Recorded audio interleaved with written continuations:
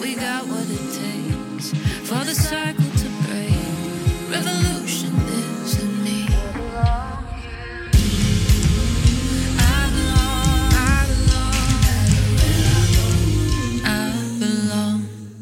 Hi, you guys. Welcome to the Untamed and Unashamed podcast. This is a place where together we can navigate through life's ups and downs with all of the vulnerability, compassion, and openness that we can muster, celebrating our bravery in all of it. Along with the help of guests from all walks of life, we'll discover new truths while doing some unlearning, and we'll gain valuable tools for becoming who we already are, while also uncovering our divine gifts. I'm Jade Bryce, and I'm so thankful that you're here. All right, you guys, I've been getting sent this woman's work for a few years now. All of my teachers have referenced her. Podcast guests reference her all the time. My friends have used her work to call in their kings, and still I felt resistance to it. At times I would even cringe. And so just like with the book, A Course in Miracles, I was like, what the fuck is here? I still need to finish that book, by the way. What is it though that's happening in me? And so I started to dive in more. Just like I did with the book, just like I do anytime something really fucking bothers me. I was in fear of men's power because of how I'd been abused. And I've realized that men having less power does not make a woman safer. That has become so apparent in this woman's uprising that we've seen and been in. It's been beautiful, but we do this together. Otherwise, we just take turns needing to heal, needing to rise again. It's time we rise together. Also, a lot of her work is on a woman being confident. And I think that pricked at me too at the time, prior to a lot of work and healing. Currently, I feel very open to her work and I'm in love with how she teaches women to better understand, to better connect, and to better serve men. I want to worship the one in front of me, and her work is very powerful in making that a smoother process. Also, what is more powerful than union and understanding each other better? It's one thing to feel loved. It's another to feel understood. And that's what her work helps us to do. Understand. She illuminates human characteristics that precede and express themselves regardless of gender, age, and upbringing. She distinguishes normal human instincts that compel both men and women to behave in ways that contradict and undermine our own purposes, goals, values, needs, and relationships. Through her seminars, books, online programs, and media contributions, she has given millions of people access to more fulfilling lives, loving relationships, stronger families, and productive organizations. Her exploration of human behavior began in 1991, that's over 30 years ago, with her decision to study men, to find out how she was bringing out the worst in them and hopefully how to bring out the best. Her success in understanding men naturally led to studying women's behavior and making vital connections between the two. I'm so excited to speak with her today. Please help me welcome Alison Armstrong to Untamed and Unashamed. Hi. Hi, thank you. Well, I just thought it was interesting when you said the philosophy section, because I've often wondered, okay, so what am I? You're a philosopher. That's what I found out. I looked up philosopher and went, oh, I'm a philosopher. Oh, fascinating. You are. Okay. Yeah. Yeah. And a pioneer for sure. So when you said that, I was like, oh, wow, cool. Yeah, I love that. My pastor calls me a philosopher all the time. And I'm like, oh, I like that. So I was sharing in the intro to the listeners that when I first came across your work, it must have been 6 or 7 years ago, I felt so much resistance and I unfollowed you. And because at the time, I was afraid of men's power. And your work is so much about confidence as well. And at the time, I was not in confidence. And so, years went by and it feels like so many podcast guests reference your work. Every teacher I have had is like, Alison says. And so I was like, okay, I meant to dive in here. And so I dove back in, and it's been really beautiful this last year to feel so much more aligned to it and to realize like, wow, I was resistant from a really unhealed place, and just to see the contrast in that. So I'm really excited to have you on today and to dive into it all. That's good. I was the same way, just so you know. Yeah. In 1991. What? Yeah. Emasculating men? Well, how will I protect myself? I don't know about this. Yeah. Yeah. And I'd love to hear kind of a quick overview on that part of your journey, on what brought you to this work. I know also something I'm super curious about is the question, why are men wonderful in the beginning? That changed the direction of your work, I read. So I'd love to hear about those little pieces. I also love how you come at the work from questions, like you're curious. And that's something that I find for myself. I'm very, very curious. And I notice that like, it's the questions that tend to lead you through these really beautiful experiences. Yeah, often the questions are more important than the answers.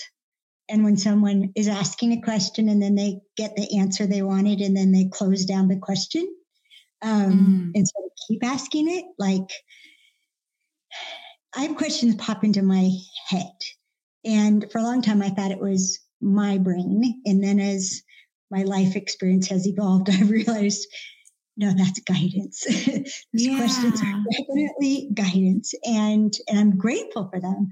And so tell me, Jade, have you listened to or read the Queen's Code? I've listened to a lot of your talks. I haven't listened to the actual Queen's Code, but I just purchased it on your site where you get to, you get a bundle. Yeah. Awesome. So, and my best friend says that book is how she called in her king. So I'm very excited. Surprised. Well, yeah. So the Queen's Code is fiction in the way that it's told through the points of view of the 8 different characters.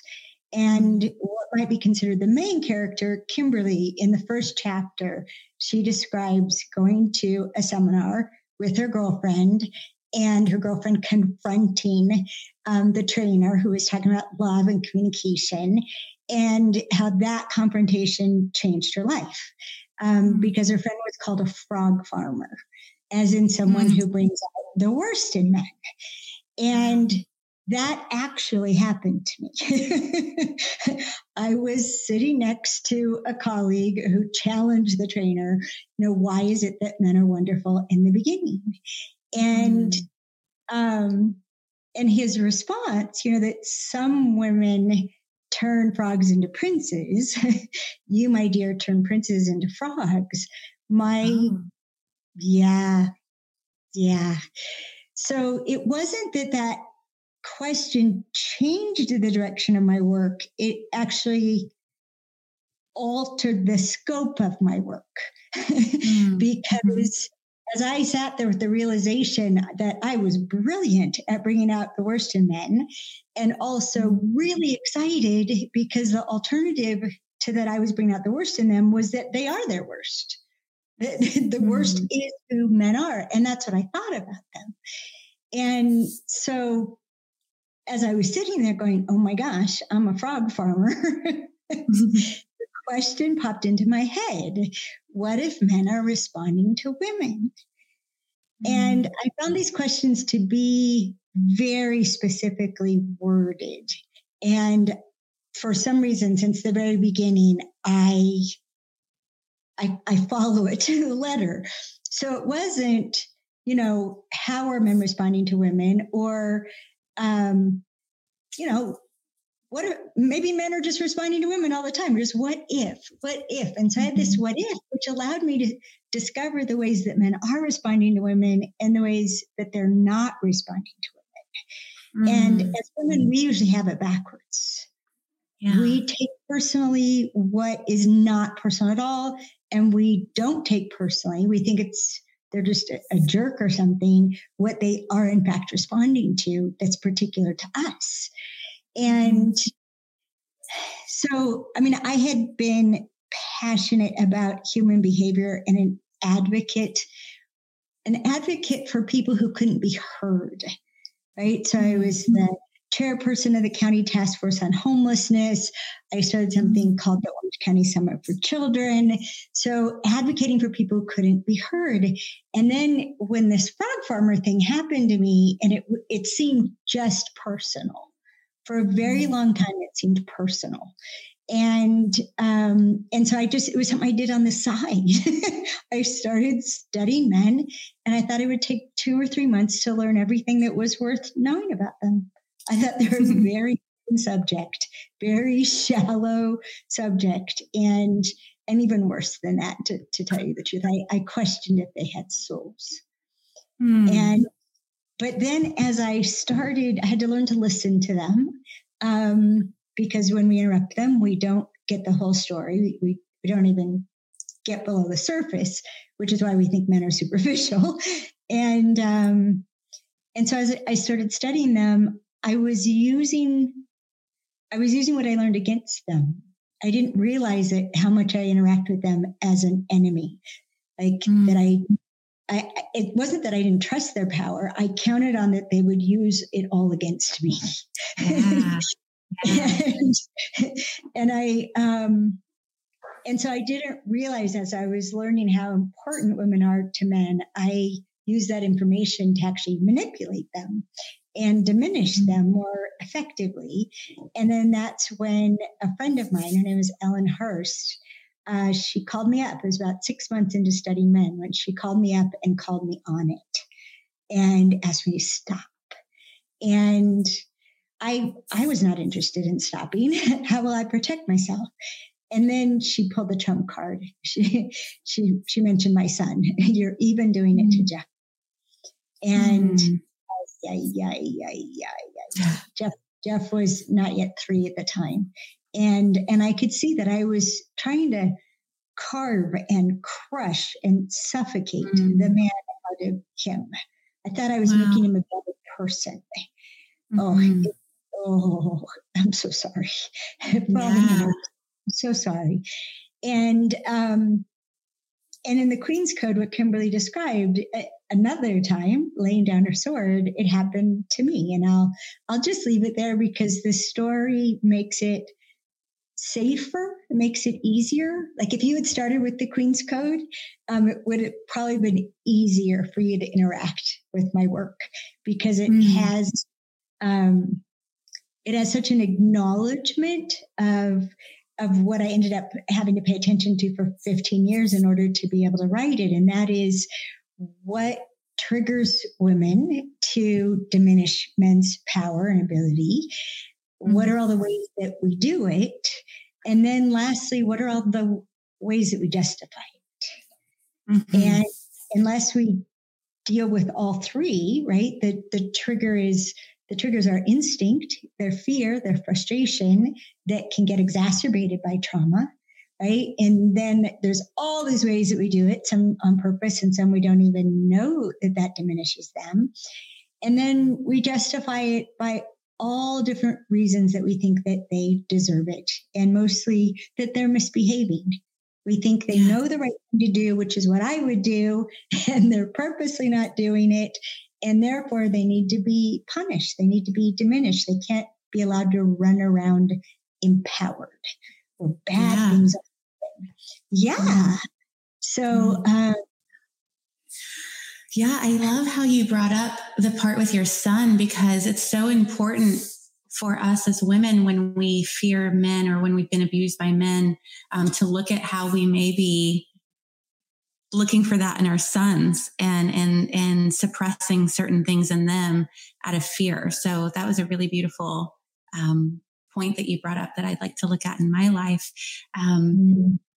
And I'd love to dive into like all of these parts that you've brought up as well separately. So one thing, you brought up like, we know what's right. And I've definitely been that woman. Like I am the oracle of truth. And so I've definitely felt that before. I'm curious. I saw that you have a live webinar coming up on conflict. And I believe it'll air, it becomes live the week after this episode will air. So perfect timing. And I'm curious, what can we do if we, kind of as a teaser for that webinar, what can we do if we tend to consistently look for something to work on in our relationships? And that's kind of the source of conflict. I know that I tend to do this, and I'm not sure if it's this feeling for a need for conflict. It feels to me sometimes like preventative maintenance in my mind, or my constant drive to grow if I want to bring my self-righteousness to it. But it's something I'd like to cool myself on a bit. So yeah, what are your thoughts on that when we're always looking for something to work on in relationship? Oh boy, it depends on where we're looking from. Right. Mm-hmm. So one way you could, if you wanted to group things, are we in the pursuit of fulfilling what I would call actual needs, which I'll tell you, I define that in a moment. Are we, as many people are, people who fight, like they consider in their relationship, they fight. Mm-hmm. Not physically, but just that sense. We got in a fight. Those are usually over expectations, and I'll go back and distinguish those two. And then the last one is sometimes we're just in pursuit of preferences, and we're just sure that our preference is right. What do you mean you don't care, right? Like, do you like one of the things I love about my boyfriend is he butters my toast the way I would. He makes sure the butter gets all the way up to the edges. And I'm astonished at people who don't do that. Like, obviously toast is better with the butter. Makes sense to me. Like, a lot of people don't. They just swipe it across the middle and then they take a huge bite, right?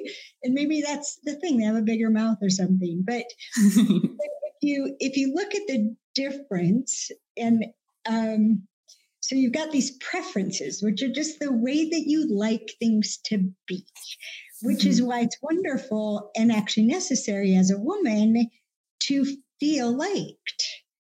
That you like how I am. In fact, the way I am is how you prefer a human being to be. And I think it's one of the things that we need to acknowledge and appreciate in each other a lot, that we keep telling each other, oh, I like that about you. And we learn something new. You do that, like, oh, I like that about you. And so we're telling them I prefer how you are. I prefer how you think. I prefer how you make decisions. I prefer how you fill in the blank. I prefer how my boyfriend drives, right? I like how he drives, even though that was our first conflict. Maybe we'll tell that story. But so if you go for preferences on one end, which is just, I like that, and then you go to needs on the other end, and the way that I define needs, which there's a lot of baggage and a lot of instinct around the word need. So it often works better to use the word requirement, which in the dictionary, a need is an urgent requirement of something. So they're synonymous. And some people do better with require because we don't just need something. We need something in order to. And require seems to have that in it. We require it in order to. So if you're going to be in a close relationship with me in any context, there are certain things I require. There are certain things I require someone generate in terms of their ways of being. And there are certain behaviors that I require. And if they aren't that or don't do that, that's fine. They're just not going to be in close proximity to me. And then that expands for people who are single, for example, that you're better off being single unless somebody meets certain requirements that you would be then better off being with them. So in requirements, it's one way to look at it is there's a big benefit to having that need fulfilled and a big cost to having it not fulfilled. And a perfect example is enough sleep. There's a big benefit and all these capacities that we gain, all these behaviors that are just natural. We don't have to try to be patient, for example. That's one of the things I get out of sleep is patience. And then there's a big cost to not getting enough sleep. We're not just not patient. We're rude. We're intense. We're stressful. We pressure like this. So, and I'm just naming one quality, and most people get at least 10 different capacities out of sleep. Yeah. So we need, like, there's a legitimate cost and benefit in there. Like it's real. You can see it. And then an expectation is tricky because, and one of the ways to tell that you're fighting over expectations is if the word should is involved. Should have known that. You should have done that. I shouldn't have had to ask. I shouldn't have had to tell you. I shouldn't have had to state the obvious. I shouldn't have had to make that sentence. It was obvious what we were talking about. So you should have cleared the dishes. You should have brought me flowers. You should. If there's a should involved, it's an expectation. And the gnarly thing that happens, Jade, is that, first of all, expectations, they seem so real. They don't seem like it's something I personally expect. It's an everybody knows. Everybody knows this. So that's why that right thing shows up. Everybody knows this is the right way to do it or the right thing to do. And there's a beautiful line in Viola Davis's autobiography. And then she just keeps going. And I just wanted to stop. She said, I wasn't a good girlfriend. I didn't teach my boyfriend how to treat me. Oh my gosh. Right? We think they know and that they should know and that there's a reason they're not treating me right. Instead of what if they don't have a clue? What if we have all this human instinct, right? And then we have all these layers on top of that. And by the time you get to us as an individual, we really do need to speak up for ourselves. We really do. I say do ask and do tell. Where the human don't ask and don't tell, and they should already know because it's obvious. And so those are the biggest conflicts. So there's ones in expectations. And then the most important conflicts have to do with values. Really, like the heart of who you are and what makes life worth living. And especially the more that I learned about men and how internally motivated they are, and the older they get, the more they define success by do all the parts of their external world express their inner values. So if loyalty is one of their values, do they have loyalty in their friendships, in their business relationships, amongst their family members, in their romantic relationships? Oh boy, I didn't know I was going to go there, but that's another way that we end up undoing everything, because as women, to be told something that's really important to you, that makes me really important. So we have an instinct that we're going to go tell our friends or our family the important thing that you told me about me, because then that shows them how important I am to you. And we don't know that to him that was disloyal. That we can't be trusted with sensitive information. Because to them, privacy and honoring privacy is part of their code. That to them is obvious. That's why they say, well, why didn't you ask him about that? Well, if he wanted me to know, he'd tell me. And it's why men don't ask women questions. They figure if you want them to know, you'll tell them. They don't know that if you're not asking questions, you're not interested in me. And if you're not interested in me, I can't connect with you. And if I can't connect with you, I'm not safe. And so I actually have to teach women to keep confidences, no matter how tempting, and teach men to ask questions, no matter how strange that is to them. And I start with, ask women what their favorite questions are. and then ask that question. Don't ask, how are you? You're going to get a report that lasted a long time. And she'll do that out of a commitment to accuracy and honesty. Mm-hmm. And when she says, how are you? And you say, fine, you're concealing and you're dishonest. And there's something you don't want to share with me. So you must not really love me. Yeah. Yeah. Can you see? I mean, it's just, women think men should be like women, and we interact with them as if they are, and they're not. And men think women, if we just focused, we'd be like them. But their brain's not built that way. Yeah. And the things they love about us, like how connected we are and aware that we are of them, that's a product of diffuse awareness, not focus. You got to pick. Yeah, I love that. And you brought up, asking questions. And I know that you learned a lot about men by asking the question, what is your favorite thing about women? So I'm curious, what was it that you learned?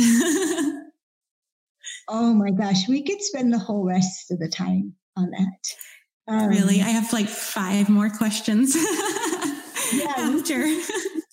Well, I'll just say this. If we ask a question, what is your favorite thing about women? And I've had men do this on panels in our workshops. They'll be like, is it, I don't know, it might be that. But there's that. And, but it could be that. Oh, but there's that and that. And we're like, oh, shoot.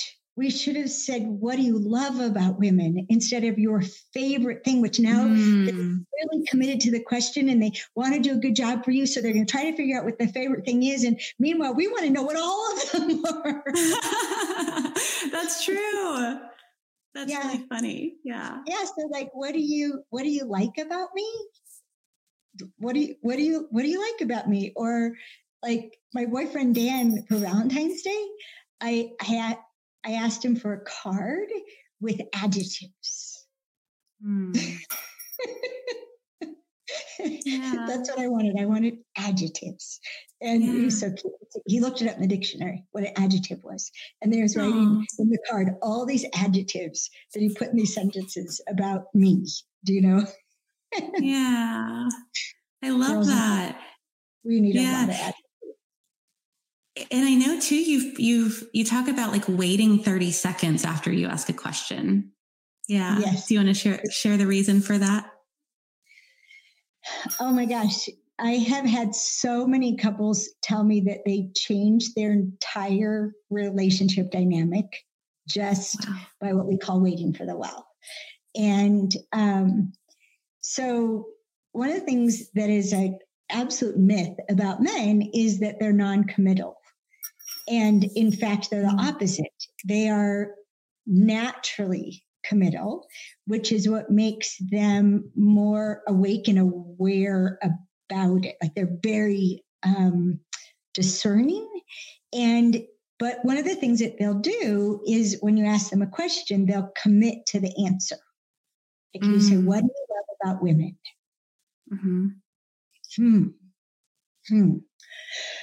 Okay, what do I love about women? Well, he's now thinking about the best answer he can give you to your question. But as a woman, we expect the answer off the top of his head.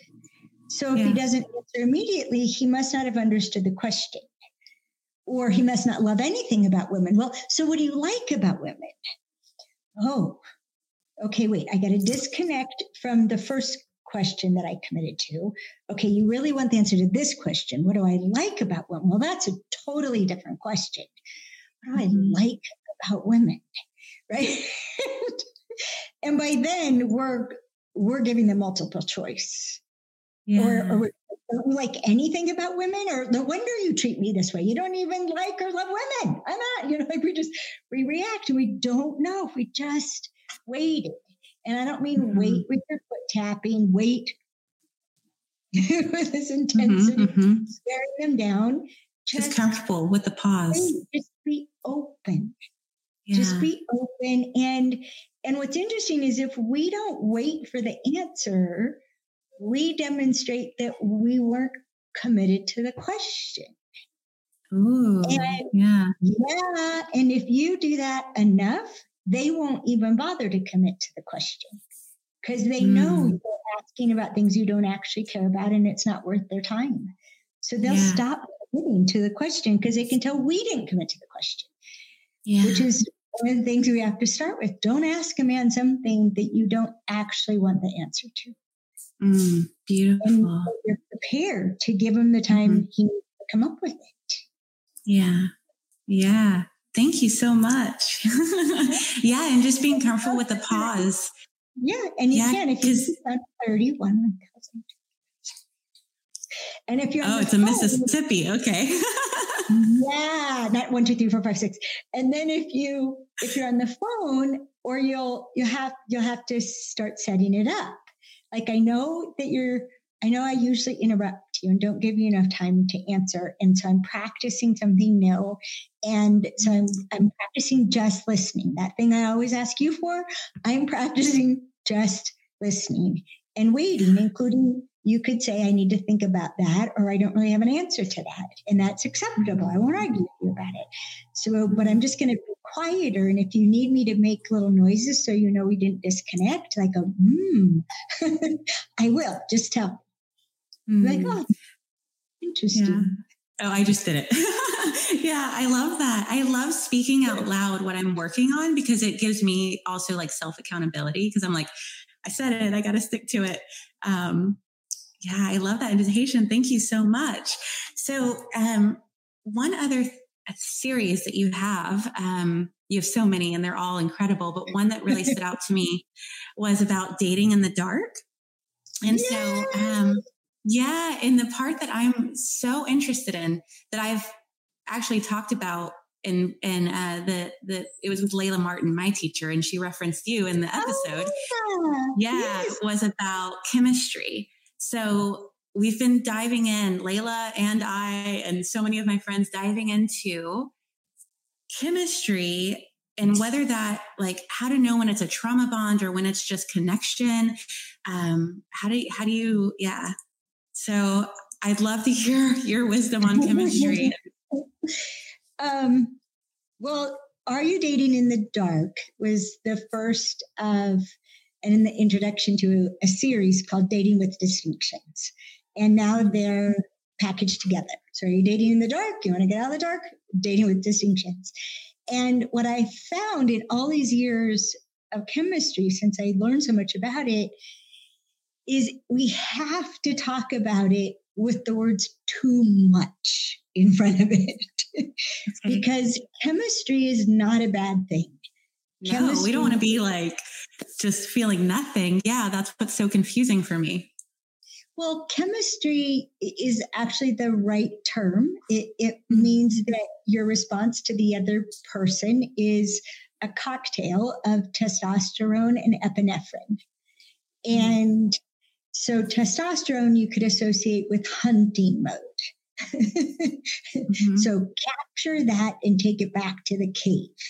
And that will happen to both men and women. We're like, I got to get that man. I got to get him. I got to get him. I have to have that one. I pray. Yeah. And yes. And it's scary when there's someone has too much chemistry for you. It's frightening because they don't really see you. They're just in acquisition mode. And no one really wants to be acquired. We're much more complex than that. And again, too much chemistry. And you can measure that you have too much chemistry if you won't speak up about what you require, if you won't speak up about what you need because you're afraid of losing them. So you're sacrificing yourself, you're dishonoring yourself in order to keep that thing that you had a chemical reaction to. And both men and women do it. And that's how you know you have too much chemistry. So if you can set a boundary, if you can speak up for yourself, if you can even, after setting the boundary, you pursue the enforcement of it, these are all good signs that there isn't too much chemistry. Mm-hmm. And what we recommend in Dating with Distinctions, I think it's the third or fourth episode, is actually before you ever meet someone in person, express something that you need or require and watch how they react to it. And I give examples of all these possible reactions and which ones are green lights and which ones are the end.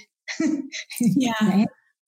No, we are not meeting ever. We are continuing this exploration right now. And it's very important. It's we put ourselves in anywhere from dangerous to completely dissatisfying situations by not assessing ahead of time, does this person care about what I need? Because when someone has too much chemistry, they don't care about what the other person needs, not because they're a bad person, but because the caring part of them is being overwhelmed by the too much chemistry.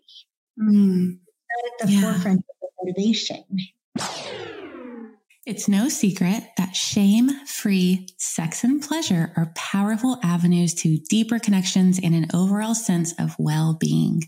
And accessible, expertly designed toys can play a big part in getting you there and making you feel more alive. Dame is leading a sexual wellness revolution as a women-powered resource for game-changing pleasure products and supportive content. Started by a sex educator and an engineering whiz, Dame develops her products based on research and feedback from people like you. They're making better sexual experiences and more pleasure available to all. Dame's easy-to-use toys and accessories are made with body-safe, doctor-approved materials and smart design principles. And they've earned glowing praise from the New York Times, the Today Show, and many more, including me. Whether you're looking to shake things up with your partner or upgrade your self-care routine, they've got something for every nightstand. Even better, Dame offers 3-year warranties and hassle-free returns within 60 days, so your satisfaction is literally guaranteed. And I will guarantee you satisfaction because I use their products myself. They're amazing. My favorite one is their suction toy. I call it the clit sucker, but it's spelled AER. It's called Air. It's a powerful arousal tool for fans of oral stimulation. It creates thrilling pulses of air and a soft seal around your clitoris so you can go all the way right away. Guys, I have like 8 to 10 orgasms almost every time I use it. I use it during sex and in my own pleasure practice. You will not be disappointed. They're also sending me a bunch of their other products, so I'll keep you updated. But as of right now, this one's my favorite and I highly recommend it. Go to dameproducts.com and use code JADE today for 15% off your order with Dame. Now on with the show. Oh, I love that distinction because prior I really was nervous about chemistry. Like I love chemistry. It feels great, but I really was nervous. And when you're speaking that, the ability to still speak your requirements and your needs, like my whole body was just like, okay, we can have both. We can have it. And part of the really good news, and I talk about this in Are You Dating in the Dark, is once you recognize truly it's addictive. Chemistry is addictive. And once you recognize the not goodness about too much chemistry, and then you start paying attention to what causes chemistry, which for women, it's the perception of strength, we can actually cause chemistry. We can let it subside and have an incredible friendship in our romance and then rev up the chemistry when we want to. Yeah, it's manipulatable. Chemistry is highly manipulatable, and it's best when we know for ourselves instead of, we try to manipulate it for the other person. Yeah. Like one of the things is kind of funny. I've seen this across a room. I've seen too much chemistry. And I was watching this man and woman, and they started this conversation, and then I watched their bodies. I couldn't hear a word they said, but she started posing, which is what women naturally do. We're emphasizing the curves, which cause chemistry for men. They love our curves. Primal. Yeah. Exactly. Right. So she was posing, and then he was putting his shoulders back and puffing his chest out and looking bigger, right? Perception of strength. So he's like, and she's like,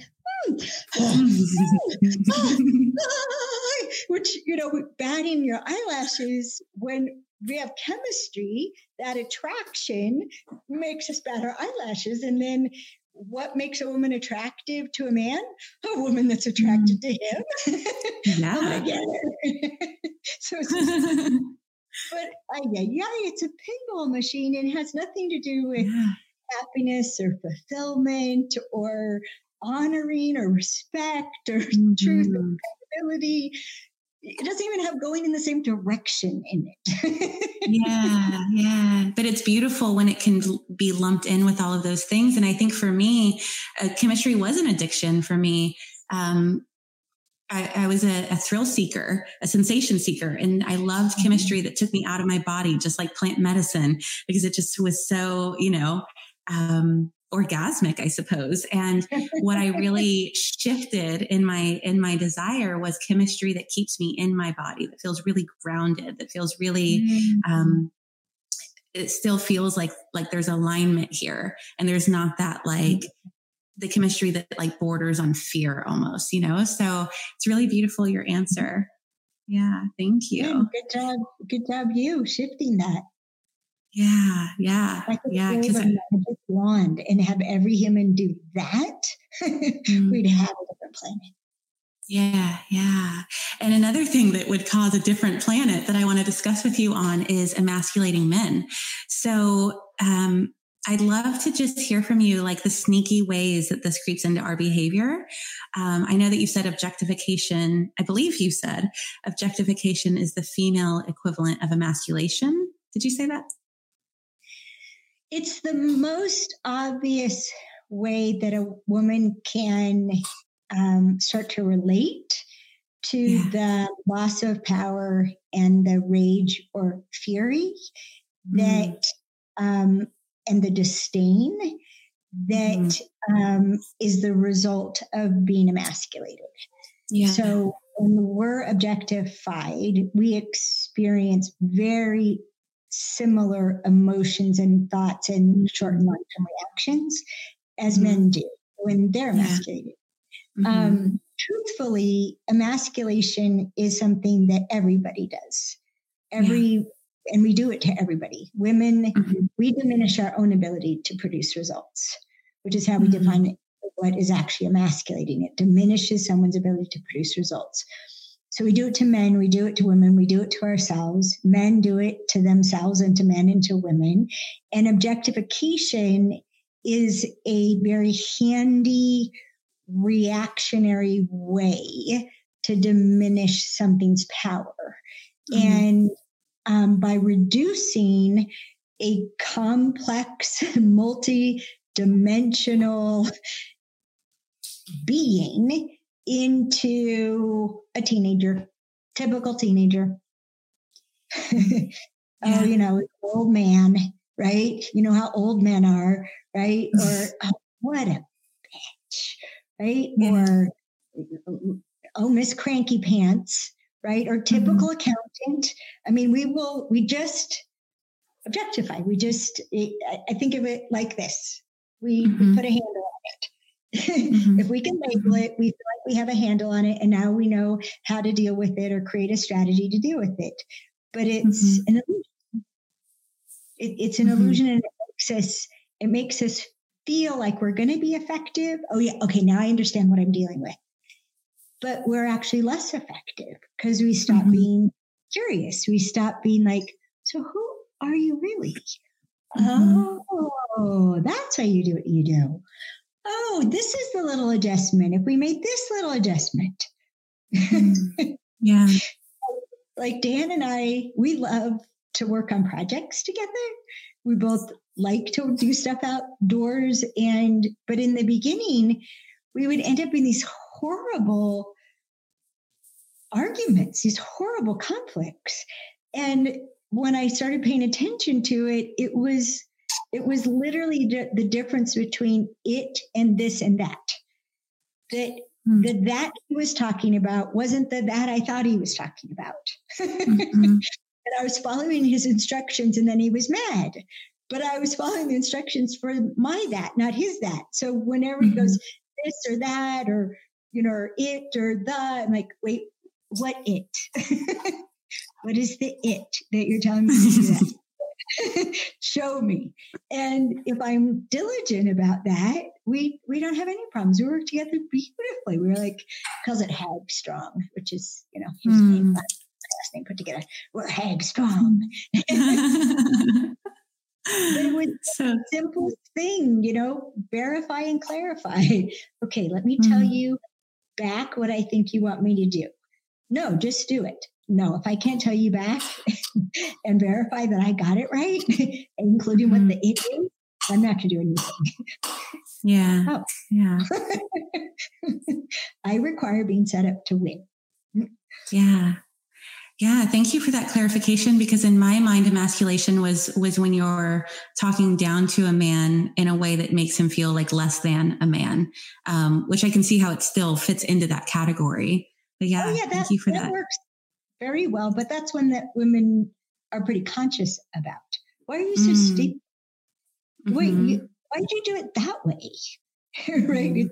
It's criticism, and can you hear the expectation in it? The shouldn't. Yeah. But we also emasculate men by withholding admiration. Well, what do they deserve to be admired for? Withholding accountability. They don't.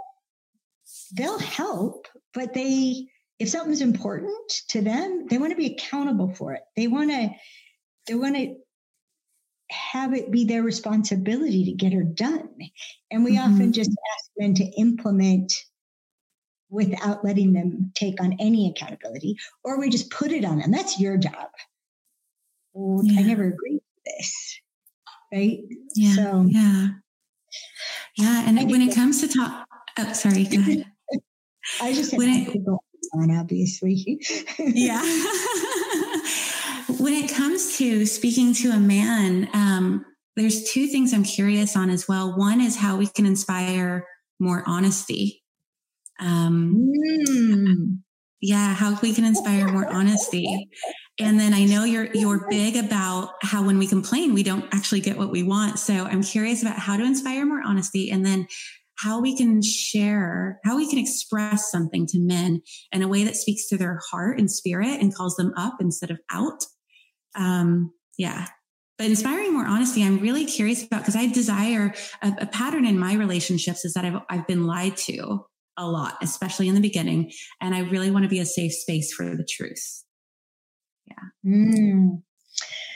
Okay. So you asked two really big ones, and, the answers to how do we inspire the other things you were talking about, like how do we lift them up and bring out the best in them? The easiest way, honestly, is to listen to the Queen's Code audiobook.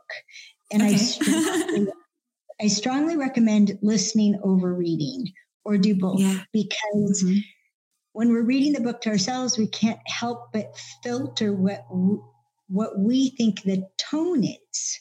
What we think that sounds like. And I didn't write the Queen's Code. I did all the research to write the Queen's Code, but when it came time to write it, it was just like keys to the kingdom. I sat down, a screen opened up, and like it looks like it's right here, a projection of my, I don't know, it doesn't feel like it's in my mind, and a movie runs. Keys the Kingdom, I typed that movie in 8 days. Wow. And the Queen's Code, 96,000 words. It took me 3 weeks.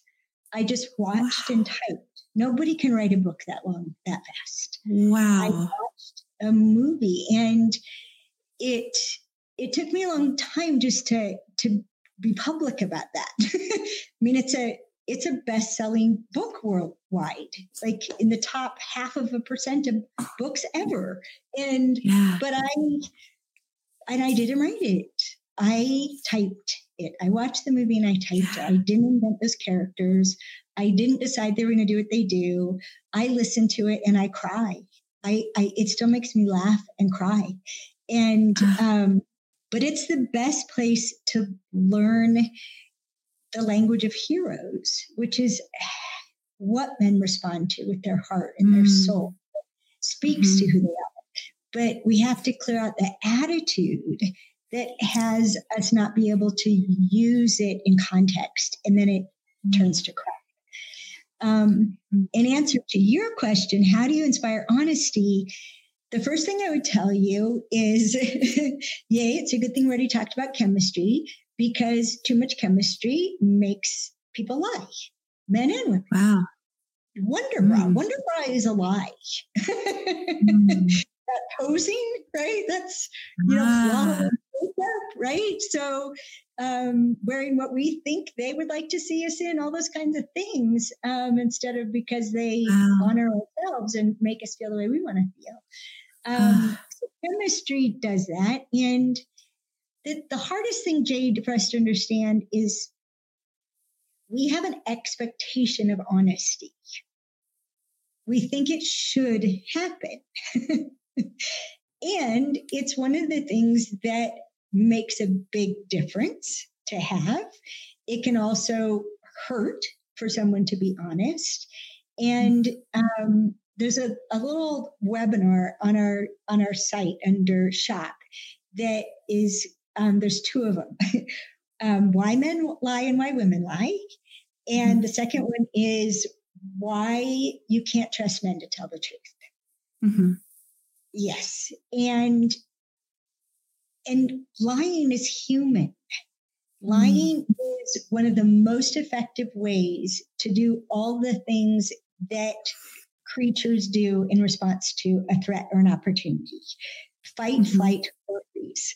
And we have fight lying, we have flight lying. Oh, I have a phone call. We have I'm fine. Yeah, sure. I'm fine with that. Yeah. Lying is natural. Lying is normal. Truth is my second highest value. And I need truth or I feel crazy. There are people who just expect lying and they're not driven crazy by lying. Many will even joke about, oh yeah, we'll get together and lie. And they tease because they're going to boast and they know in the boasting, they're going to exaggerate. So they know they're going to lie. It's like, but it's fun. They don't, there's nothing at stake there. Right. And if you're going to have honesty, you have to celebrate honesty. Even when you don't like what they said, they have to, the other person has to get more points, more appreciation, more respect for telling their truth for then that you don't like their truth. And we talk about this in why you can't trust men to tell the truth, because men are smart and they'll tell us the truth about something and we'll get really upset. And we'll think that if we're really upset about what's true for them, they'll change what's true for them. But they're smarter than that. That thing has been true for them for decades, and it didn't cause any problems until they told it to you.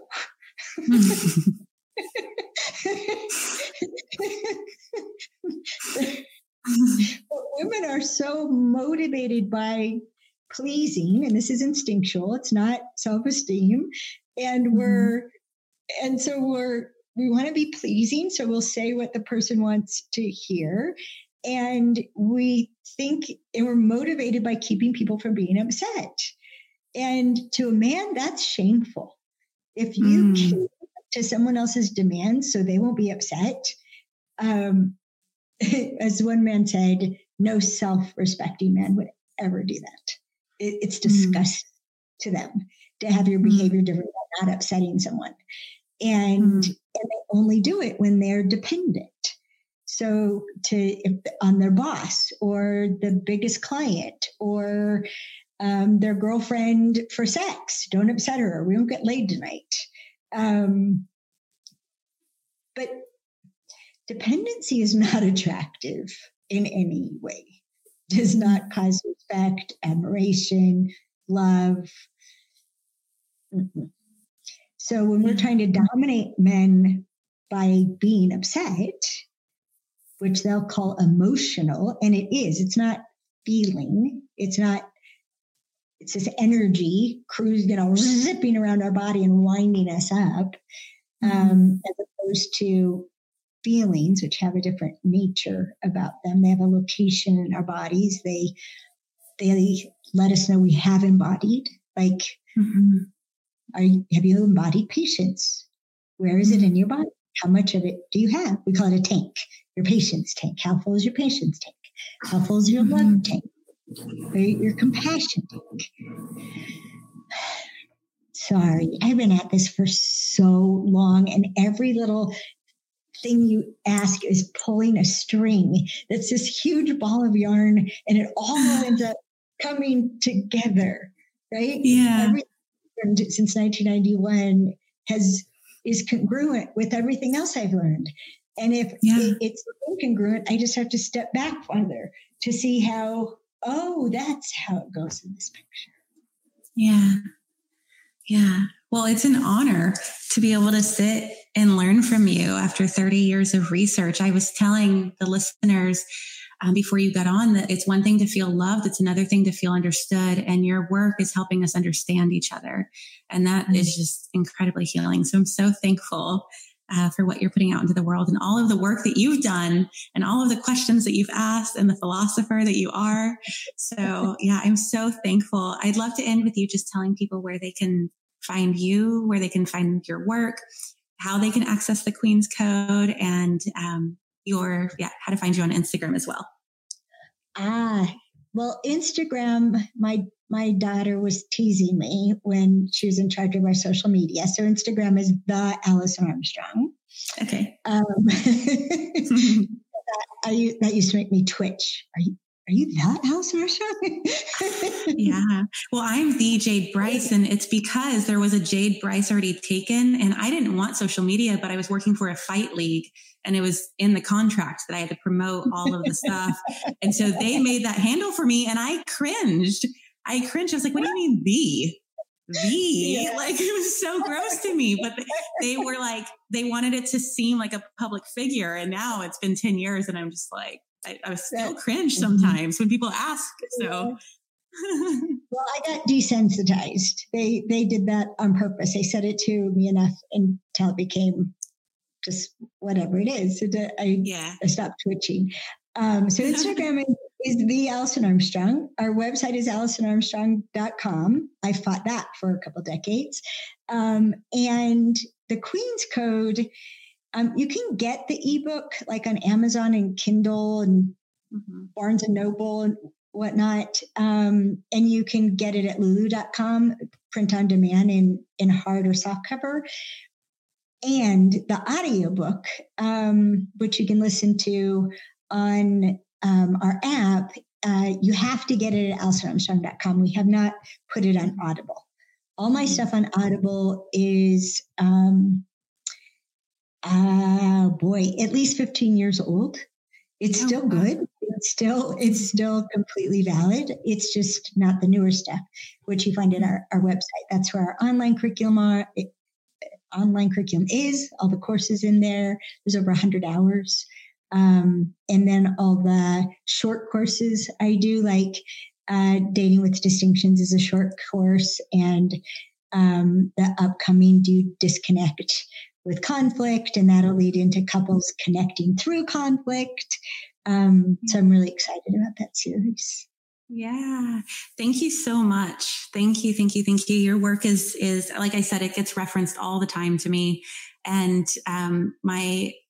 I couldn't run from it because I was meant to dive in, and I'm so thankful for that. So, and just you also being on the show, I can feel the light from you that like, this is definitely your dharma. And I'm just so thankful that you answered that call. Yeah. Thanks. Me too. Thank you. Especially because it turned out to be so much bigger. Right? I thought it was something I was doing on this side for my own personal information. And then we started our workshops, and I committed to doing what it took to write the book because of a question that a kindergarten teacher asked me. as I was advocating in schools and in education. And she said, but how do we teach them when they can't pay attention because they were up all night with their parents fighting? And I was like, oh my gosh. All the work that I want to do in the world, we have to fix this first, or we can't solve any of the big problems as long as we're taking each other out. Okay, I called it the harmonic convergence. My private study of men and my advocacy in the world collided. And we've seen what we do make a difference in the workplace, in families, in relationships between friends. I mean, it's so much bigger than I knew when I began. I thought I would just stop bringing out the worst in men. Yeah. Beginning. Yeah, it's generational work. It's so beautiful. You're changing the lives for sure of couples, but also of parents. Yeah, yes. and their children. So thankful, so incredibly thankful. Thanks for having me. It's been great to be here, and you keep going. Do your thing. Yeah, we need it. There's never been a better time in history to be a messenger. And it's amazing what technology provides in being able to get out messages that enhance the quality of people's lives and communities. So, I know. I always wonder if my parents had access to what we have access to. It's beautiful. Yeah. But we also couldn't do it before now. We couldn't interact this way until... I don't like how we won it. I mean, the cost of feminism is a misnomer. Women did not become more feminine. Right. But the price of how you went about it is it's horrendous sometimes when you see it, especially as I interact with men. But if we didn't have the ability to support ourselves, if we were no longer dependent upon men for our survival, we couldn't be having these conversations. We'd have to just keep. We couldn't talk about honor yourself first or all is lost.